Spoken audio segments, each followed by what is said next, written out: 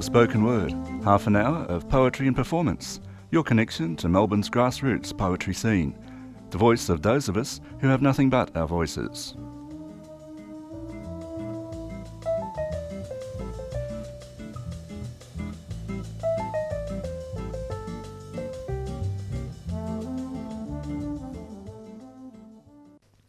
Good morning. You're listening to the 3CR Spoken Word program. And before we begin, I would like to acknowledge that we're meeting on the traditional lands of the Wurundjeri people of the Kulin Nation, and to pay my respects to their elders, past and present, and also emerging.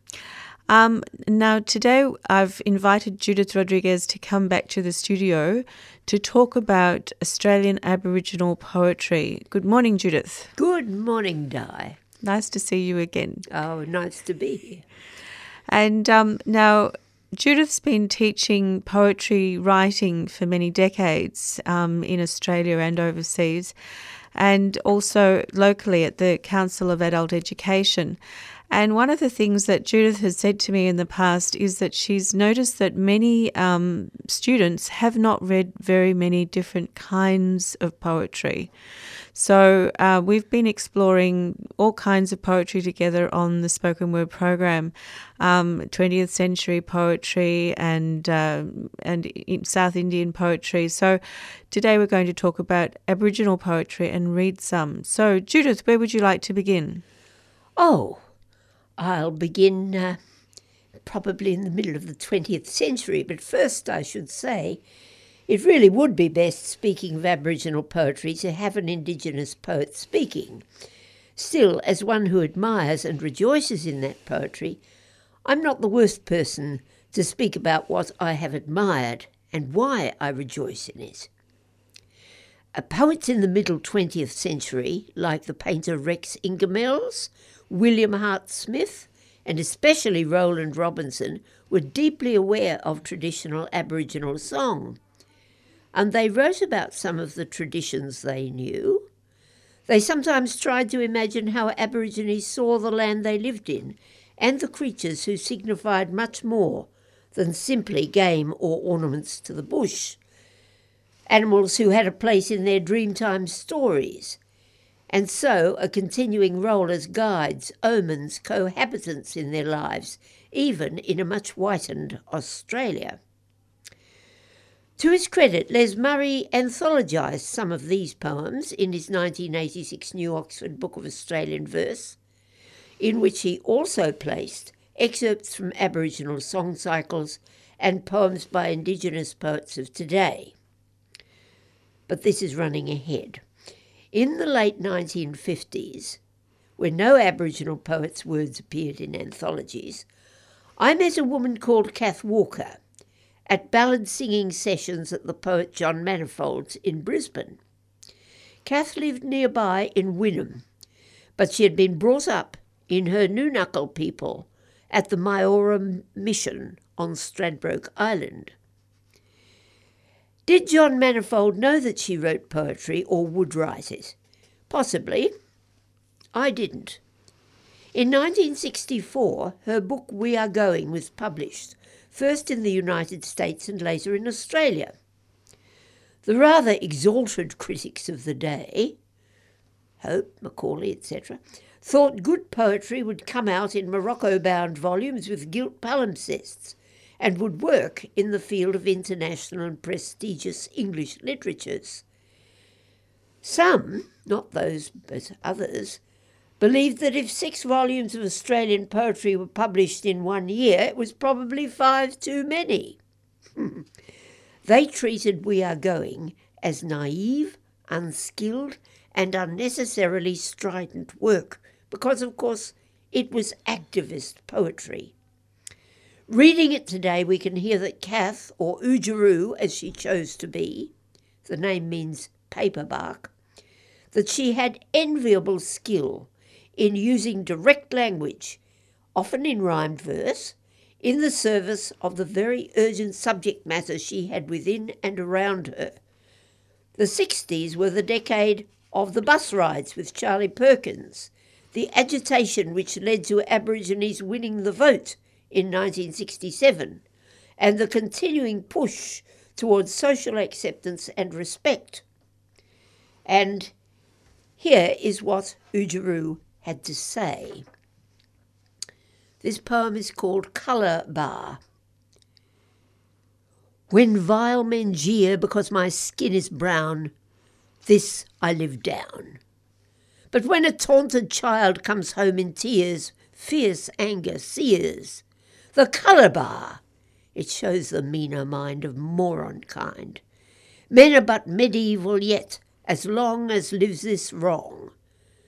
Could he but see the colour-baiting clod is blaming God, who made us all, and all his children he loves equally. As long as brothers banned from brotherhood you still exclude, the Christianity you hold so high is but a lie, justice a cant of hypocrites, content with precedent. And this is one written to her son Dennis. My son, your troubled eyes search mine, puzzled and hurt by colour line. Your black skin soft as velvet shine. What can I tell you, son of mine? I could tell you of heartbreak, hatred blind. I could tell of crimes that shame mankind, of brutal wrong and deeds malign, of rape and murder, son of mine. But I'll tell instead of brave and fine, when lives of black and white entwine, and men in brotherhood combine. This would I tell you, son of mine. And then there's a very touching one about a coloured maid called Cookalingi, written for a particular person, Elsie Lewis. Cookalingi, now all day, station cook in white man's way, dressed and fed, provided for, sees outside her kitchen door ragged band of her own race, hungry nomads, black of face. Never begging, they stand by, silent, waiting, wild and shy, for they know that in their need Cookalingi gives them feed. Peeping in, their deep dark eyes stare at stove with wide surprise, pots and pans and kitchenware, all the white man wonders there. Cookalingi, lubra still, spite of white man's station drill, knows the tribal laws of old. Share with others what you hold. Here's the age-old racial call. What we have belongs to all. Now she gives with generous hand white man tucker to that band, full tin plate and pannikin to each hunter, child and gin. Joyful on the ground they sit, with only hands for eating it, then upon their way they fare, bellies full and no more care. Cookalingi, lubra still, feels her dark eyes softly fill, watching as they go content, natural as nature meant. And for all her place and pay, is she happy now as they? Wistfully she muses on something bartered, something gone. Songs of old remembered days, the walkabout, the old free ways, blessed with everything she prized, trained and safe and civilized. Much she has that they have not, but is hers the happier lot? Lonely in her paradise, Cookalingi sits and cries. Beautiful work from Oodgeroo Noonuccal. And her most well-known poem, because it's the title poem of this first book, is called We Are Going. They came into the little town, a semi-naked band, subdued and silent, all that remained of their tribe. They came here to the place of their old Bora ground, where now the many white men hurry about like ants. Notice of estate agent reads, "Rubbish may be tipped here." Now it half covers the traces of the old Bora ring. They sit and are confused, they cannot say their thoughts. We are as strangers here now, but the white tribe are the strangers.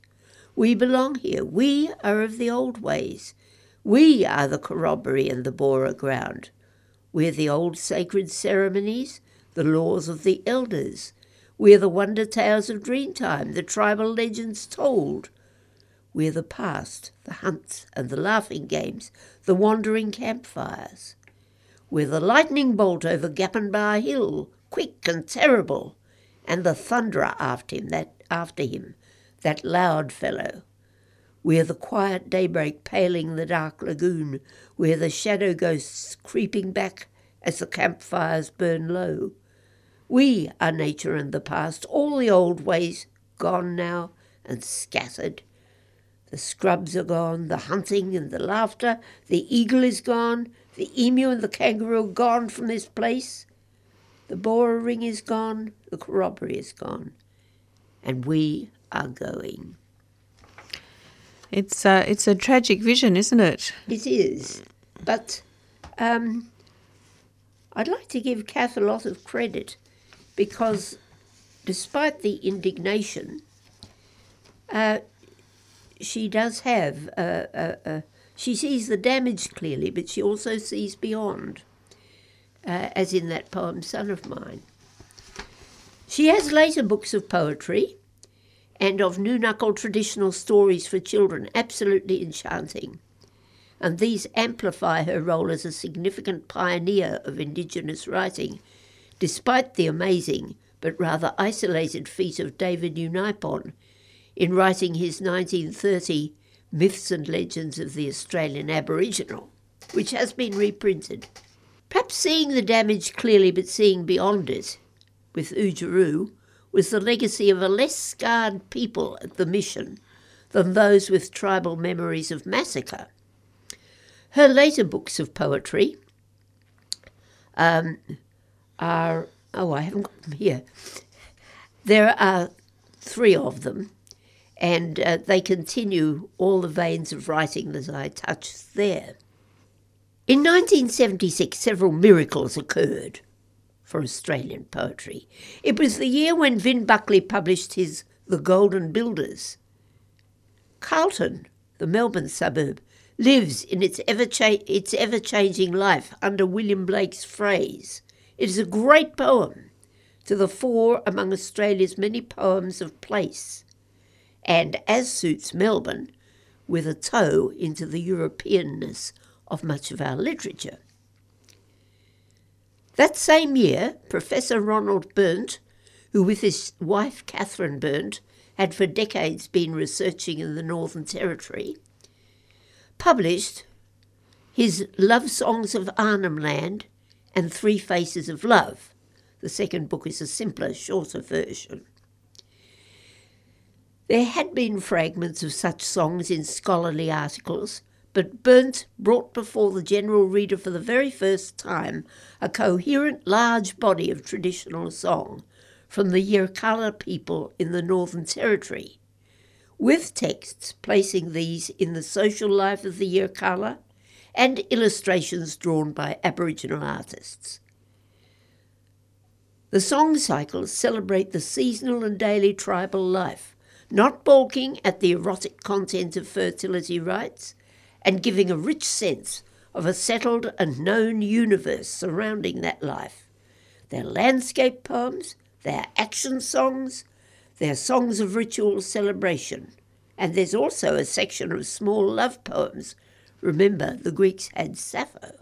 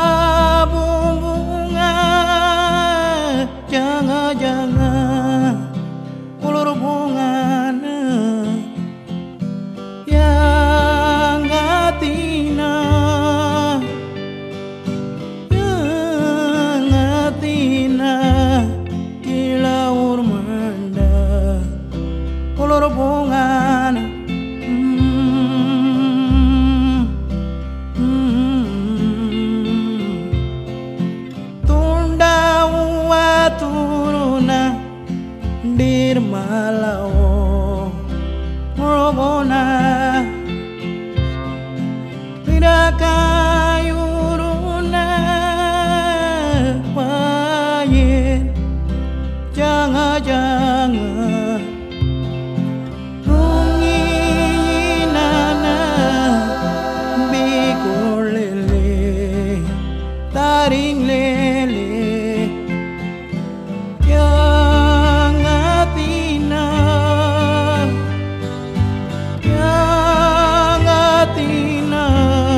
Ila urmanda Kolor bongan Ila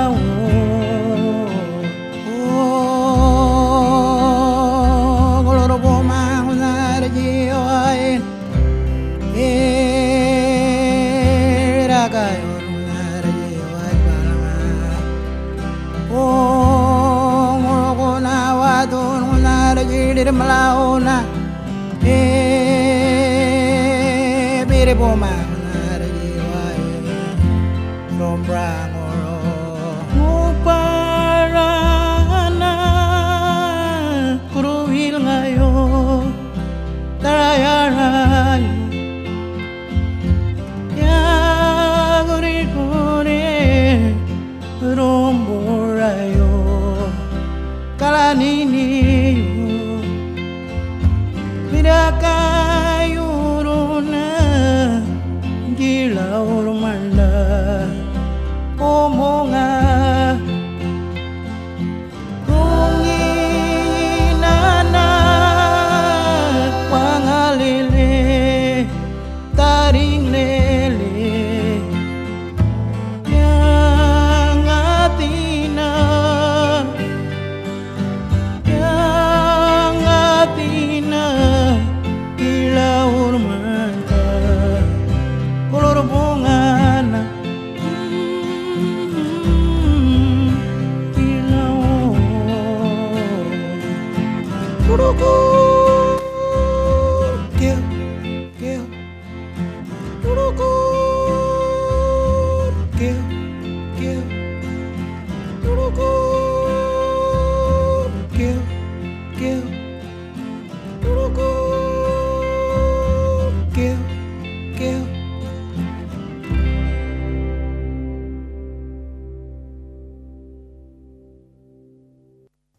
And that was a track taken from the Gurumul CD Rakala, Juwalaror. And today on 3CR Spoken Word, we're talking to Judith Rodriguez. My name is Di Cousins, and we're talking about and listening to Aboriginal poetry. So you were just talking about the song cycles that were recorded by Brent. Yes. First of all, however, I'm going to read you two tiny sections which might be more modern. One is by Puji Grangu, and it's about an aeroplane. Aha. The ground drops back. Where the dust still whirls, billowing from crusty Morgana strip. Up and up the magician makes the slim body climb steadily. Up and up twists the engine's song, till the double wings are level in the windless sky.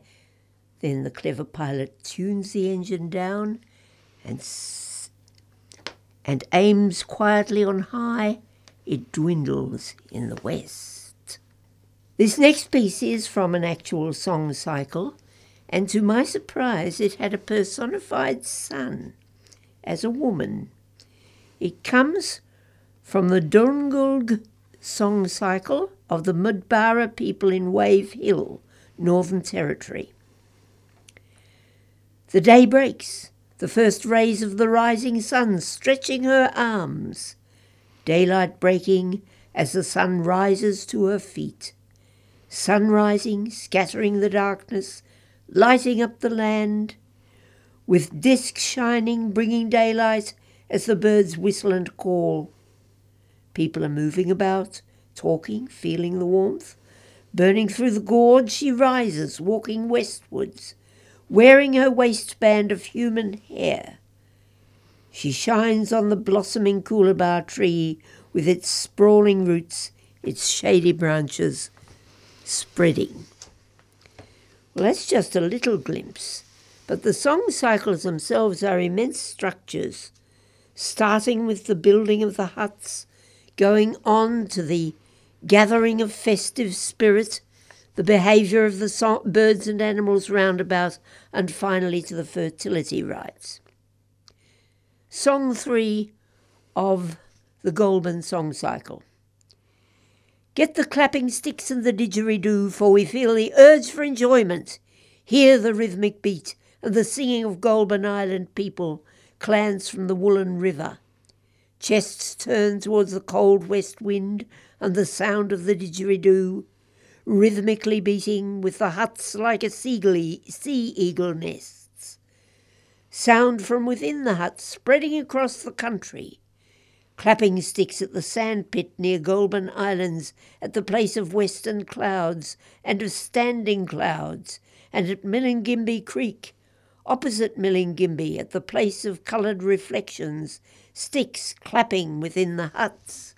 Sticks clapping, for we feel the urge for enjoyment, invoking the western rain clouds, sound rising like clouds wafted across the waters to Millingimby, like clouds banking up, the sound hovers over the island of clouds, cold wind from the west striking their chests. It is ours! With this singing the wind begins to blow, swaying the branches. Cold, stranger wind from somewhere, from Goulburn Islands. So what would have been the context for creating that poem? And it would have been an oral tradition. It is an old tradition. Oral one. Who knows how old these songs are? Obviously, Burnt had to hear them, have somebody by him to help him transcribe them. They wouldn't have been written down before, except by fragments by a few researchers, and then, of course, find a translation mode for them. And were they sort of shared? Do we know what sort of context in which they were shared? I don't know whether these were shared, whether they were sacred, whether they were the preserve of very few people. Obviously, elders would have known much more of them than other people in the tribe. What's significant about them is the way they see the landscape, the birds and the animals as being operative. For instance, setting up a row of clubs, they see them like a line of clouds in the west, and then they see them bringing the clouds of the west and the rain. So there's an interaction between tools they've made themselves and arrangements they've made themselves and the way nature behaves, which is quite extraordinary. That has an invocatory function. Yes. Well, they are sacred songs because they go with the fertility rites, and obviously these take place predominantly at certain seasons of the year. Burnt deals with 3 very long song cycles, somewhat different in flavour. Rose Bay cycle, the Goulburn Island cycle, and the Dilungug cycle. And then there's these little poems at the end which are quite surprising. One's rather rude. Her pubic covering is blown aside, revealing her vulva. It also sounds a little clinical, doesn't it? It's sometimes hard to translate the mood, I think. Yes. Another one is simply, she rests on the way following the creek back to the camp. The singer has been following her, and they meet and play together. So they're simply, as it were, notes about a loving encounter, with their dilly bags full of gunny yams. Next she blows on the sparks, making a fire. Yes, indeed, we don't know quite how these should be rendered in English, but there's the whole context of a full life, a natural life. Yeah, beautiful work.